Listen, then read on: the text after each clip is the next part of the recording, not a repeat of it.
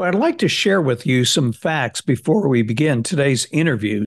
Since 2000, blackouts on the U.S. grid have jumped 13-fold, and I don't need to tell you what's happened to your electricity costs. They probably doubled or tripled in the last couple of decades. In fact, recently, Meredith Agwin calls the fatal trifecta, which is over-reliance on weather-dependent renewables, over-reliance on just-in-time natural gas fire generation, and over-reliance on imported electricity. If you've been following the weather, we've got a Pineapple Express going through California, but you've seen the Teslas that weren't working with the winter storms. What are we doing? We're weakening the grid, and there's some consequences if we don't start turning this around and thinking differently on how to solve it. And that's the subject of today's interview. Joining me on the program is Robert Bryce. He's a prolific author and a documentary film producer, and his film series is called Juice: Power, Politics,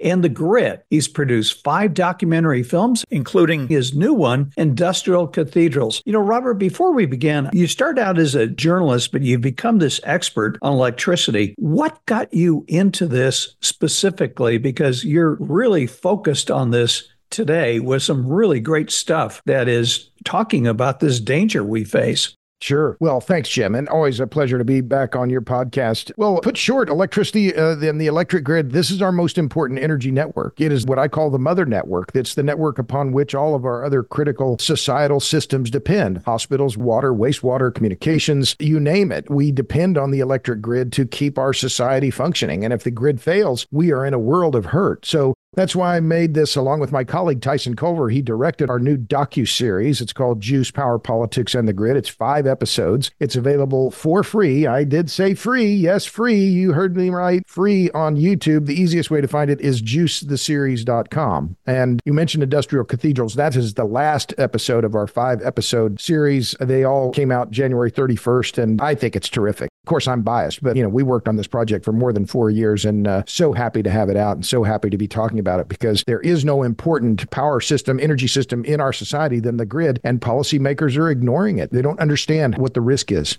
You know, that's amazing. I was just talking to my wife the other night. Before I go to bed at night, I have this series I have to go through. I have to charge my iWatch. I have to charge my iPhone. I have to charge my iPads. I have to charge my laptops. So we live in this technological world. And I think in your latest series, you were talking about the fact that demand for electricity is doubling every couple decades. So people think about the cloud, they think about AI. They're unaware of the enormous amount of power that AI in the cloud requires. Because like you can pick up your iPhone, it doesn't look like it takes much to charge this thing, but it's what your iPhone does. It's the internet, the texting, and all of that. I want to talk in Industrial Cathedrals. You're talking about bringing back fission, nuclear power is one of the most sensible things because, Robert, we're seeing blackouts, brownouts. They're becoming more prolific. And this is now, I guess the California disease is spreading to the rest of the country because it's not just California anymore.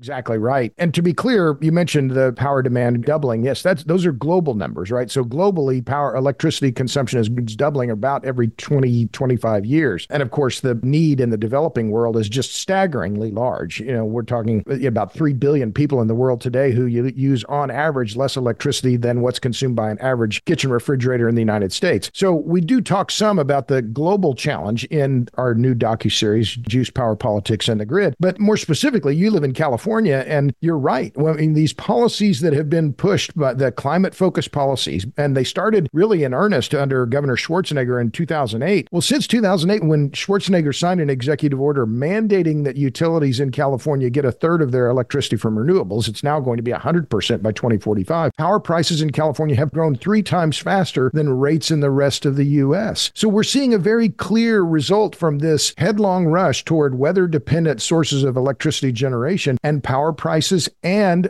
reliability, and it's been ruinous. And I'll stop with this headline, which is just on January 30th in Politico. Here's the headline, Jim. Wait for it. Electricity prices. This is about California. Electricity prices are shocking the lawmakers who voted for them.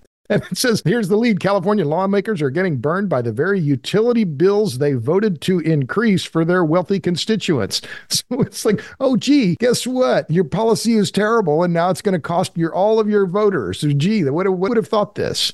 You know what I don't understand? At first I thought, this just a political agenda. I don't think, just as you quoted that headline, that many of these people understand. So in my own state, by 2035, you can't buy a gasoline engine. You're not going to have a gas lawnmower, weed blower. And yet we are going to be shutting down Diablo Canyon in 2030, our last nuclear plant. We already shut down San Onofre. We're putting more demands on the grid with AI, with the cloud, with EVs, and yet we're reducing reliable sources of power, whether it is coal, whether it's nuclear. I think at one time, I wrote this in an article, we had 112 nuclear power plants, and I think, Robert, we're down to 92 right now. China's building more. India's building more, and yet we are reducing ours. Do you see at least some awakening? You mentioned Meredith Agwin warning regulators that we're going to have a problem here. Are you seeing a turn? I know in Europe, they're starting to rebel. I mean, take a look what's happened to Germany.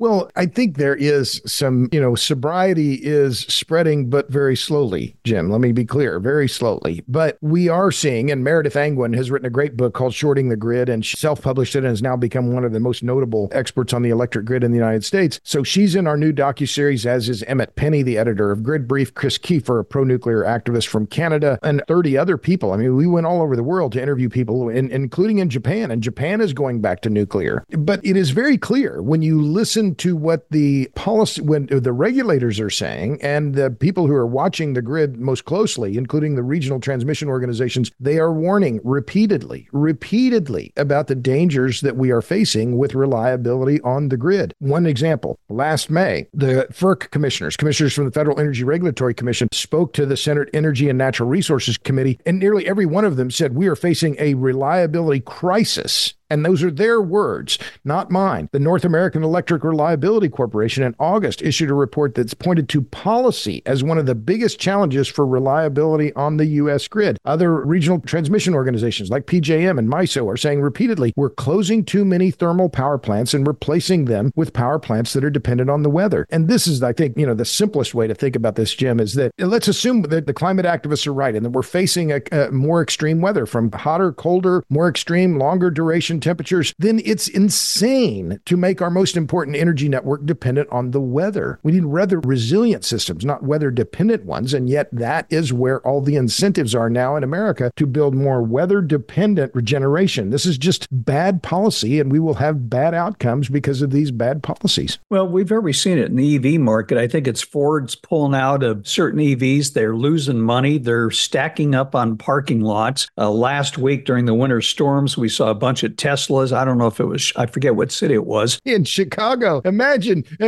Jim, EVs don't work as well in cold weather. Who would have ever thought this? Yeah, I mean, it's kind of like, Robert, you almost get the feeling it's almost becoming like religion. Okay, we're going to pass this legislation because this is what we want as an outcome. And they were shocked at the price of utilities and the laws they pass. So when you put these mandates out there, they don't think of the consequence of these mandates in the long run, what it's going to cause and disrupt. Well, and I think it's partly because these policymakers, it's kind of a joke. So almost all of our policymakers are lawyers. Well, why are they lawyers? Because they couldn't do the math to get into engineering school. So now we have policy on our most important power systems, our most important energy and power systems are being made by lawyers, not engineers. They're politicians. And, let's just do what sounds good. Let's just make it all renewable because, the voters like the idea of renewables. And so because they like the idea, we'll just do that. Well, it's terrible policy. But remember, we're facing these challenges on the bad policy at the state, local, and federal levels. For instance, Berkeley, California California, in your home state there, passed a ban on natural gas use, direct use of natural gas. That's bad policy. And by the way, it's been ruled illegal by the Ninth Circuit. But, you have the state then passing these rules, mandating 100%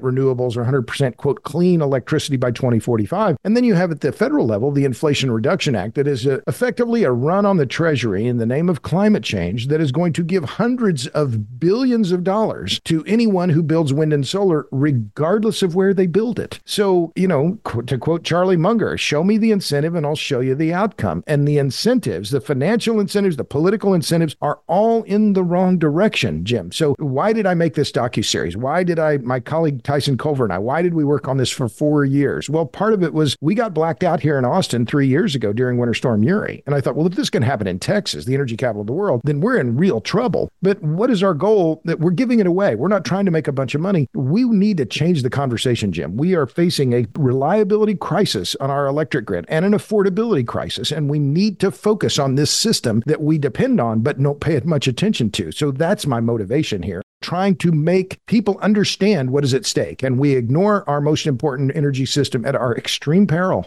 That really surprised me when that happened in Austin, because when we think of energy, I think of fracking, I think of shale. I mean, what is it? Texas produces almost 60% of the U.S. output in oil. So when you think of energy, you wouldn't think of something like that happening in Texas, but it did. But Texas has moved to renewables, and we saw what happened, just as we're seeing it happen in Illinois, we're seeing it happen in New York. And what's amazing, and this is, it's almost like a blindness, Robert, when you see these blackouts occur across the country, you have to wonder what's in the minds of these governors that are seeing this happen, and yet they're shutting down plants. They're trying to put out, they're backing, the Biden administration is backing off a little bit on getting rid of natural gas stovetops. I mean, so, maybe there's a little bit of relief there. But when you see these things happening, and yet they keep pursuing the same policies. Well, I think there is but only a very little sobriety creeping into the Biden administration, but it's only a little. And they continue. In fact, there was a press release that was put out just last fall by the Department of the Interior saying that President Biden is going to deliver on his promise to have a carbon-free electricity grid in the United States by 2035. Well, that's just not going to happen. I mean, it's just the worst kind of political spin and, frankly, propaganda. And we have to be very careful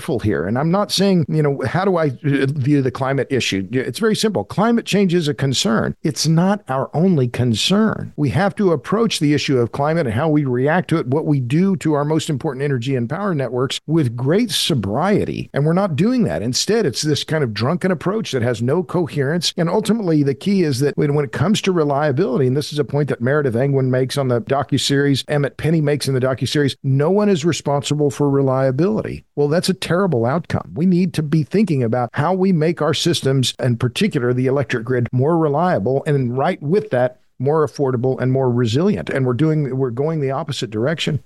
Well, you brought up a point earlier, and we've seen this in my own state and elsewhere, where there is no reason behind where you build the wind turbines, where you build the solar panels. Hopefully you build them close to where they're needed, but that's not necessarily going to happen, because where they're needed, people don't want them. And you've documented over and over again the number of communities that have turned down wind projects, that have turned down solar projects. And Robert, it's not just that. I mean, you take the size of a nuclear power plant and compare that to a wind farm or a solar farm. I mean, the magnitude of land space needed to do this is astronomical. It's ridiculous. And this is one of the things that, you're right. In the Renewable Rejection Database, which I've now been keeping and maintaining for about 10 years now, over 613 rejections or restrictions of wind or solar in the United States since 2015. The latest one being a township in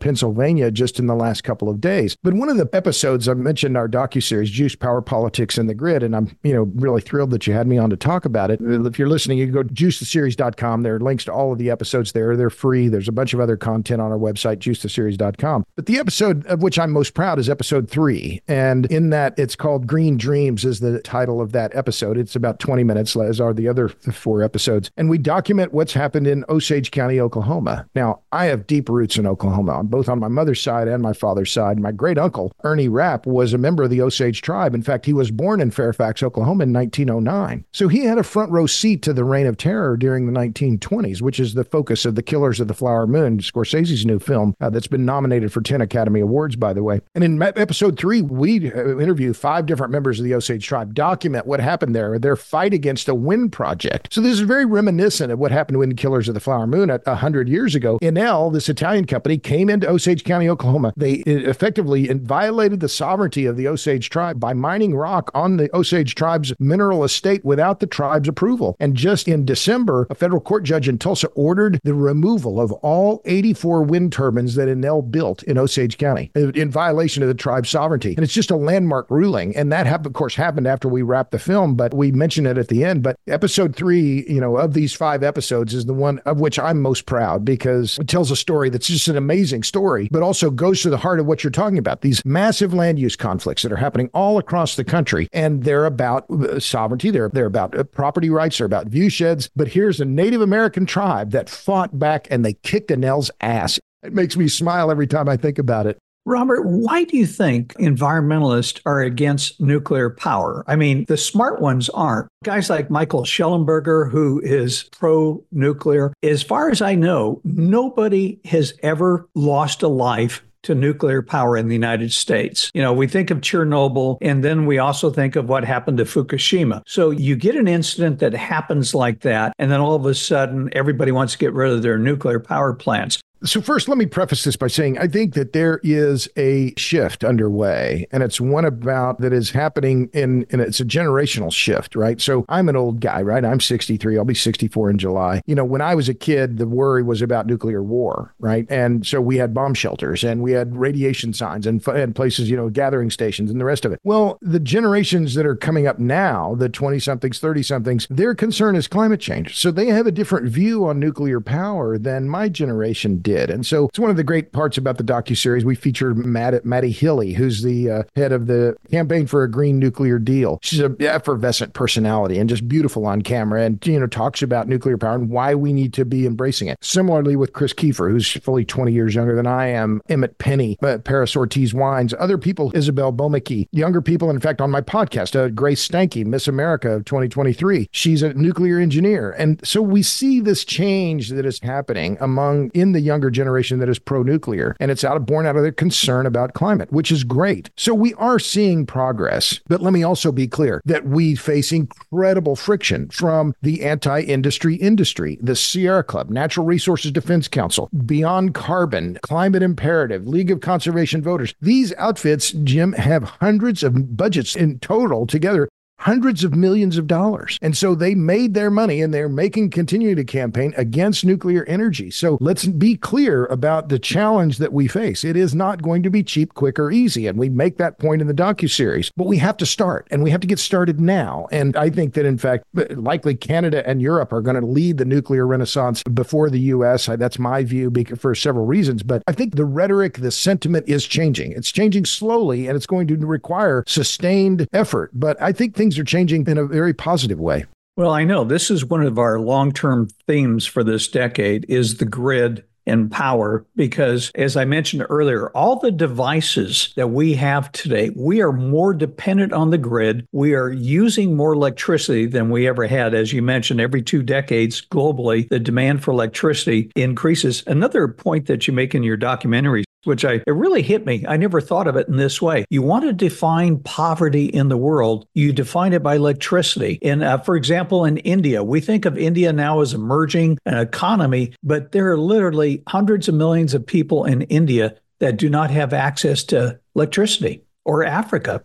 Well, and these are the big challenges of our day. Now, India has made great progress. They claim in some cases that they have, they've electrified almost everyone. But remember, the difference between having a few watt hours and having kilowatt hours is enormous. And so different studies have been done that show you need at least 4,000 kilowatt hours per capita per year to have what would be considered a modern standard of living. So the global challenge is enormous. And I've written about this extensively in my books. And in our first documentary, we talked about that. But this docuseries, and we decided decided to make it 5 parts, each about 20 minutes each, because we wanted to make it more accessible. We wanted to make it easier for people to watch it. And so, like I said, I'm very proud of it, but we really are focusing on the weakening of the grid in the West and what is happening. And you're right, we're becoming more and more dependent on the electric grid. We're using more electric heat, these ideas around electric vehicles, the electrifying everything, all of this pressure being put on the build out of the electric grid. But at the same time, we're making it less reliable, less affordable, and less resilient. And something has to give. But,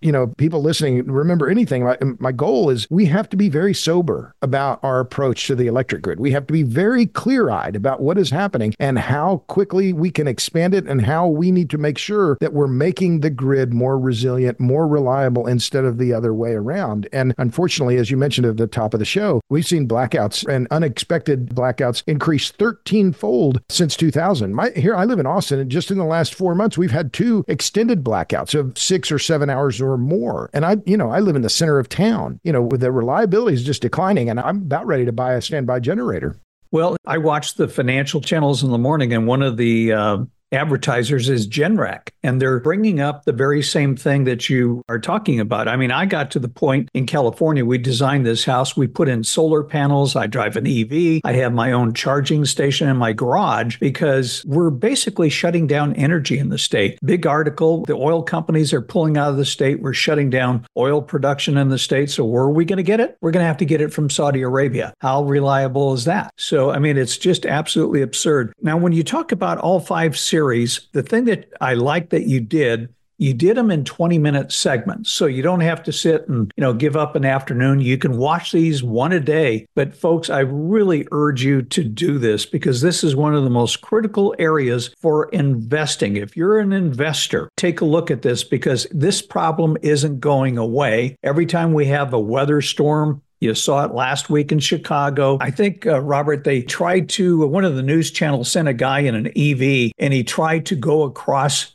the country. I think it was from Chicago or someplace to New York. And he got to a hotel and I think he had 3 miles left on his EV. And when he woke up in the morning, he forgot the battery drains at night too. So he was down to 1 mile trying to get to a charging station. I mean, this is some of the things that are becoming a reality for a lot of people. It is remarkable. And, this kind of delusion around electric vehicles. But to go back to your point, Jim, we haven't met in person. We've talked many times and you've been kind to have me on your podcast. But you mentioned you have a standby generator. Well, of course you do. And you have solar panels. Well, of course you do. But the average income, I follow Generac. In fact, I was just the other day looking at their investor presentations. The average household income for a Generac buyer is $145,000. That's twice the national average. And the same with electric vehicle owners. They tend to be people like you. And I'm not picking on you here, but older white males, right? That's who generally buys electric vehicles. And the same with solar panels. So the other key part of this, the part that I really care about is that this energy policy that is being promulgated and the bad energy policy that's being put in place, it's very much about class and it's regressive on the poor and the middle class. People who don't own their homes don't have houses with solar panels. They can't afford them. Why would they put solar panels on homes that they're renting? So there's very much a class issue at work here, and it's one that is being ignored, but it is particularly important in California where your electric rates are soaring. And you remember, California as a state has the highest poverty rate of any state in America. The highest poverty rate in America is in California, and yet the state is continuing to pass these terribly regressive energy policies that are costing their consumers at the pump and with their electric bill. I did my solar. I've just gone through so many blackouts, brownouts in California. Robert, as we close, I want you to give out your website. Let's start with, you have 2, your Robert Bryce website, but I want to give out, it's Juice the Series, juicetheseries.com, and our listeners can watch all 5 of these documentaries that you've done. They are excellent, and you can't walk away after watching these and think about, we've got to do something here. Well, thank you, Jim. I appreciate that. My colleague Tyson Culver put it all together. He directed the project and just did a fantastic job. Just really remarkable. We have original animations and an original score. I can't compliment him highly enough. He just did a great job. But yes, juicetheseries.com for the new docuseries, Juice, Power, Politics, and the Grid. I'm easy to find on the Google. I'm on TikTok. I'm on LinkedIn, Instagram, and Substack is where I'm doing most of my writing now. robertbryce.substack.com, robertbryce.substack.com. And if you have the chance, read Robert's book, A Question of Power, Electricity, and the Wealth of Nations. That was really an eye-opener. You know, we hear talk from politicians about poverty, but I never looked at poverty in terms of electricity. That really defines it. So, Robert, thank you for the work that you're doing and getting this information out there in a way that people can see and understand. Great work, my friend. Thanks a million, Jim. You betcha. Bye-bye. You know, as we conclude here, I really want to urge you to go watch these 5 documentary films. They're very, very well done, and it's going to alert you to a theme that we see playing out this decade. And I like when it comes to investing to look longer term. And this is one of the themes that we're pursuing. We're looking at nuclear, we're looking at the grid, we're looking at utilities as long-term investments. Because this technological society that we live in, when you get up in the morning, think of what happens. Your alarm clock works, you turn on the lights, your heating and air conditioning is working, your coffee maker works, your refrigerator works, your iPad, your iWatch, your iPhone. Think of all these electronic devices that you use on a day-to-day basis. But what you're not really seeing, these devices are dependent on huge, massive, and I mean massive data centers that house the cloud, that are going to house AI, and you can't do any of this without electricity. So here's a long-term theme you can look at and invest in. And I just look at everything that's happening. I just see nothing but opportunity here. So do yourself a favor. Go to Juice the Series, like orange juice, juicetheseries.com. There's 5 episodes there, and it's going to be very enlightening.